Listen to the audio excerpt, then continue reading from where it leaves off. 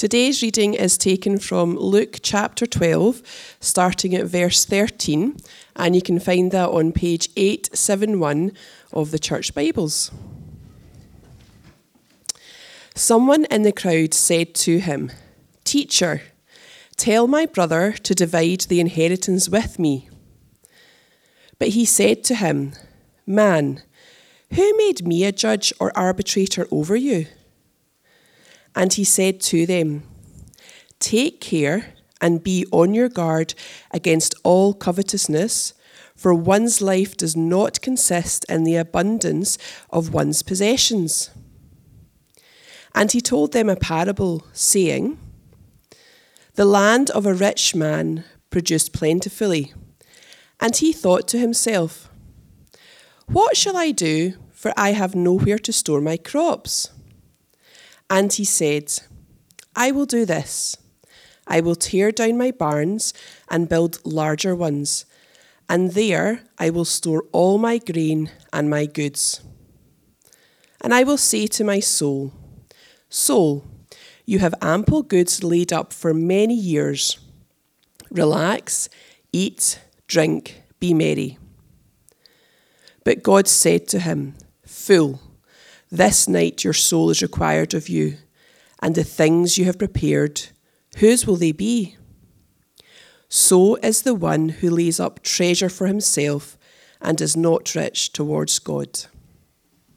Thanks, Laura. If you'd like to keep that passage open in front of you, and we'll look at it together. And as we do that, let's pray and ask for God's help. Our Lord God, we thank you for this time to gather round your word.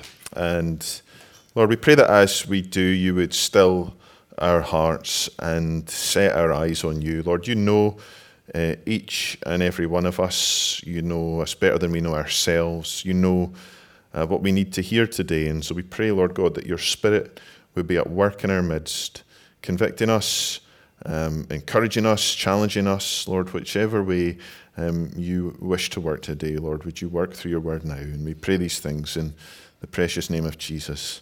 Amen. The beginning of a new year is a good time to take stock of our lives, to think, to reflect maybe on where we've been and to think forward as to where we're heading and maybe consider any changes that we might need to make as we look forward to the year ahead. It's, of course, the time of New Year's resolutions, and perhaps you still have some resolutions that are going strong as we head into the third week of January. Over the last couple of weeks here at church, we've been thinking about ways that we can resolve to grow in our faith in 2023. On New Year's Day, for those hardy souls who made it along, we looked at Psalm 103. And we thought about the importance of the health of our inner lives, of cultivating an attitude that lifts our eyes to God. And we saw that if we can be intentional about remembering God's grace and mercy to us, his love and compassion that he's poured out on his children, and his sovereign rule over our lives, then that will be a huge help to us as we face the various ups and downs in the year ahead. And then last week, Sam took us through Philippians chapter 3 as we thought about the importance of pressing on, of cultivating our relationship with God as we spend time with him in prayer and reading his word. And this week, we're going to turn our attention to one of the ways that our inner spiritual health is expressed in a visible, practical way. It's a subject that's very high on the agenda in our country right now, and no doubt it's never far from your mind, and that is the subject of money. We're, of course, living through a cost of living crisis, and we're all feeling the impact of that in different ways, whether it's rising interest rates on our mortgage or energy bills or the cost of the weekly shop. All of us are affected in some way. It's hard not to become preoccupied with money when times are tough. And these are tough times. But of course, times don't need to be tough for us to become consumed with money. It's very easy for money and the pursuit of wealth and possessions to dominate our thoughts. And that pursuit of wealth can impact every area of our lives, including our closest relationships.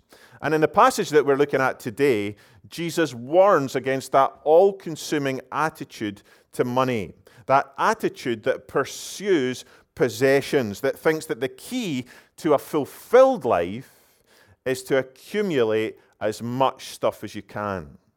And it's a warning that comes after Jesus encounters a guy who came to him to settle a family dispute. Now, before we get into it, it's helpful to just situate ourselves in Luke's gospel for a moment. So Luke's gospel is an account of Jesus' life, and this incident takes place in the middle section of the book as Jesus journeyed to Jerusalem. Throughout that journey, Jesus took time to teach people about what it means to know God and to follow him. And this incident, it takes place in the middle of an extended time of teaching that Jesus gave. So as Jesus is teaching, this guy essentially interrupts him. Verse 13, someone in the crowd said to him, "Teacher, tell my brother to divide the inheritance with me." Now, people ask Jesus questions all the time, and normally Jesus was happy to answer them. But this guy's question, it revealed the true state of his heart. He wasn't interested in who Jesus was or what he had to say. He was totally preoccupied with his money. His question, it was motivated by selfishness. And we know that because of the way that Jesus responds to him in verse 14. But Jesus said to him, "Man, who made me a judge or arbitrator over you?" Now, man, we might know that as a familiar greeting. It kind of goes in the same category as dude or bro. But that's not the way that Jesus was using it. Man, as Jesus uses it here, was an expression of exasperation. Jesus had no intention of getting involved in this family dispute. His response, it revealed the selfishness behind the man's question. But one man's selfishness presented a wonderful opportunity for Jesus to teach his listeners a very important lesson. He turns to the crowd and he says to them, verse 15, "Take care and be on your guard against all covetousness." Now, most of us probably tend to think of greed as someone else's problem. But the fact that Jesus warns the crowd about the sin of covetousness, it tells us that it is something that any of us can easily be blind to. Tim Keller, he writes on this verse that it is a remarkable statement. Think of another traditional sin that the Bible warns against, adultery. Jesus doesn't say, "Be careful you aren't committing adultery." He doesn't have to. When you are in bed with someone else's spouse, you know it. Halfway through, you don't say, "Oh, wait a minute, I think this is adultery." You know it is. Yet, even though it is clear that the world is filled with greed and materialism, almost no one thinks it is true of them. They are in denial. Jesus wasn't saying that earning money or having possessions was in itself bad. His warning is against becoming consumed by those things. Materialism is one of the gods, one of the idols in our culture, isn't it? How we view ourselves and how we are viewed by others, it can so often be based on the possessions that we have, the car that we drive, the house that we live in, or the places we go to eat. It's easy for my security, my identity, my happiness to be bound up in what I have, what I own, what I earn, what I have stashed away. But Jesus says that's not where true wealth lies. He goes on, "For one's life does not consist in the abundance of his possessions." Our value, it's not in how much we have, it's found in who we are in relation to God. And just to make sure that they get the point, Jesus tells them a parable which has come to be known as the parable of the rich fool. Now, a parable is just a name for a story that Jesus told his listeners to teach them something about God. And this parable gives us God's assessment on those who put their hope in their possessions. Jesus begins verse 16. The land of a rich man produced plentifully. So, some people just have it made, don't they? This guy was already rich, and then he just got way richer. He had a bumper crop, a crop that was evidently so big and so unexpected that he didn't have enough room to store it all. We read verse 17. He thought to himself, "What shall I do? For I have nowhere to store my crops." And he said, "I will do this. I will tear down my barns and build larger ones. And there I will store all my grain and my goods. And I will say to my soul, 'Soul, you have ample goods laid up for many years. Relax, eat, drink, be merry.'" So this guy put a lot of thought into how to maximize his profits. But if you look closely at these verses, what you see is that all his thinking was entirely self-centered. 11 times in verse 17 to verse 19, he refers to himself. This guy was not interested in living generously. He didn't care about using his money to benefit those in need. No, his only motivation was how he could use his wealth to indulge himself, to take early retirement and relax, to eat, drink, and be merry. Some people look to money as a way of giving them power or control. Others look to money for security and comfort. Others want money for status. This guy, his money was all about access to pleasure. Pleasure was his idol. That was his ultimate God. It was the place where he put his hopes, where he put his happiness. All his life, the motivation to accumulate riches was so that he could live in self-indulgence. They say that if you want to know someone's priorities, then take a look at their bank statement. I wonder, what does your spending say about where your priorities lie? Maybe right now you are in survival mode, and every spare penny is going to pay the bills and put food on the table. There are many people who are really feeling the pinch right now.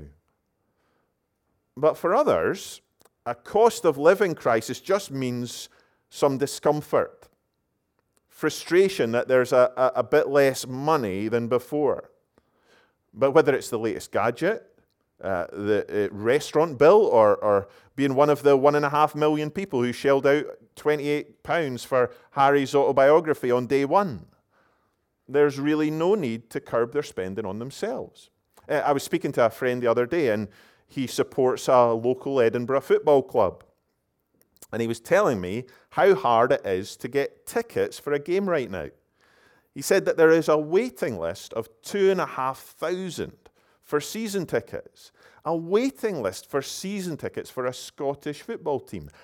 I have been following Scottish football all my life, and I have never heard of that before. Some people have a lot of disposable income kicking around. Now, money gives access to so much of what our world values. It allows us to pursue pleasure, and it's seen as a marker of success. Someone who's able to accumulate an abundance of possessions, they'll be seen as successful, wise in our world's eyes. But God's assessment is very different. As this rich man settled down for the night and he looked forward to his life of self-indulgence, he was given a rude awakening. Look with me at verse 20. But God said to him, "Fool, this night your soul is required of you, and the things you have prepared, whose will they be?" Now this guy thought he had it all sussed out, a life of ease and pleasure, all the way to the grave. He may have appeared wise to the world, but in God's sight, he was a fool.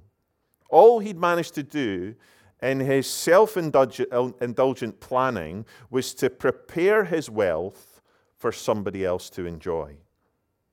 Death meant that he would just have to leave it all behind. In the Bible, a fool is someone who lives with no regard for God. as if this life is all that really matters. And if this life is all there is, then it might be considered wise just to make the most of it, to eat, drink, and be merry. To think, well, I'm here for a good time, not for a long time. But if this life is not all there is, if there's a God who we will one day answer to, who holds our eternal destiny in our hands, well then living only for this life without any thought of Him, surely that is the most foolish thing that we could do. Gaining the whole world, but forfeiting our souls. And that's exactly what this guy did. He sacrificed a glorious eternity of riches with God for a few fleeting moments of personal pleasure. He was a fool. And Jesus says, so is anyone who does the same. Verse 21, so is the one who lays up treasure for himself and is not rich toward God. Start of a new year. It's an opportunity for us to ask ourselves, what is it that I treasure as I go into 2023? And where do I want my treasure to be? Will I see the foolishness of pursuing earthly riches and look to the one who gives true heavenly riches, the one who gives lasting satisfaction, the one who gives rest to restless souls? Like the rich fool in this parable, we deserve the same assessment from God if we are living with no thought of Him. But the wonderful news of the Christian faith is that there is one who made Himself poor so that we might become rich. One who gave up all the riches of heaven and humbled Himself to death on a cross. Remember, Jesus told this story while He was on His way to Jerusalem.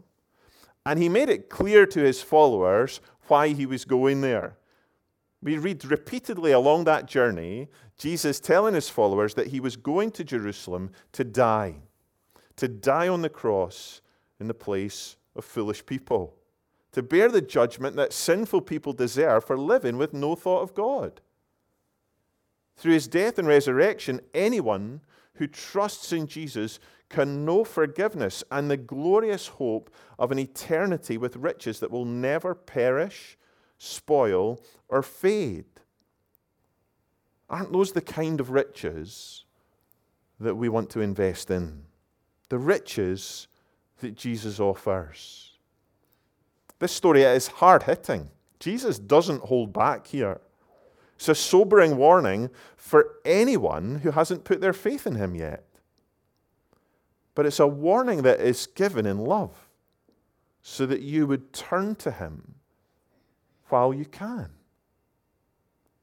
So can I encourage you today, if you haven't already turned to Jesus, will you do that? Will you turn to Him at the start of this year? What a great way to head into 2023. Will you invest in the riches that He offers? Will you trust Him with your life, with your future? He's the only one who can offer you something that all the riches in this world simply cannot. Complete security that lasts for eternity. And if we're Christians here today, then this is a great opportunity for us at the start of a new year to reflect on our attitude to money. Will your priority in 2023 be heavenly riches? And will your spending reflect that? Will you dwell on the sacrifice that Jesus made and consider His lavish generosity that He has poured out upon you? How He saved you from the penalty of sin and secured an eternal inheritance for you. Because it's as you do that that you are freed from worrying about money. Instead, you can trust that the God who has provided the ultimate sacrifice for you will care for you. And it's as you do that you're freed from coveting other people's money. Instead, you can enjoy a status that is far greater than anything that money could buy. And it's as you dwell on His sacrifice that you are freed to use your money, not for your own self-indulgence, but in grateful response to the glorious eternal riches that have been secured, not through you earning them, but have been given to you in Jesus Christ. Let's pray together. Our gracious Heavenly Father, we thank you for the wonderful wealth and privilege that you have given us in Jesus Christ. We thank you that he was willing to give up all the privileges and riches of heaven and humble himself to death on a cross so that we might know what it is, not only to be forgiven, but to be adopted into your family and to inherit those glorious riches for eternity. Lord, we pray, Lord God, that as we reflect on your goodness and grace, your lavish generosity, that would shape our hearts, that our response to you would be one that seeks to use all the resources you've given us for your glory, for your honor. That we would recognize the privilege you've given us as your people. We pray that as we come to this table today and we take bread and wine, we pray, Lord God, that you would remind us again in this way of your grace and your generosity to us in Jesus Christ. We pray these things in Jesus' name. Amen.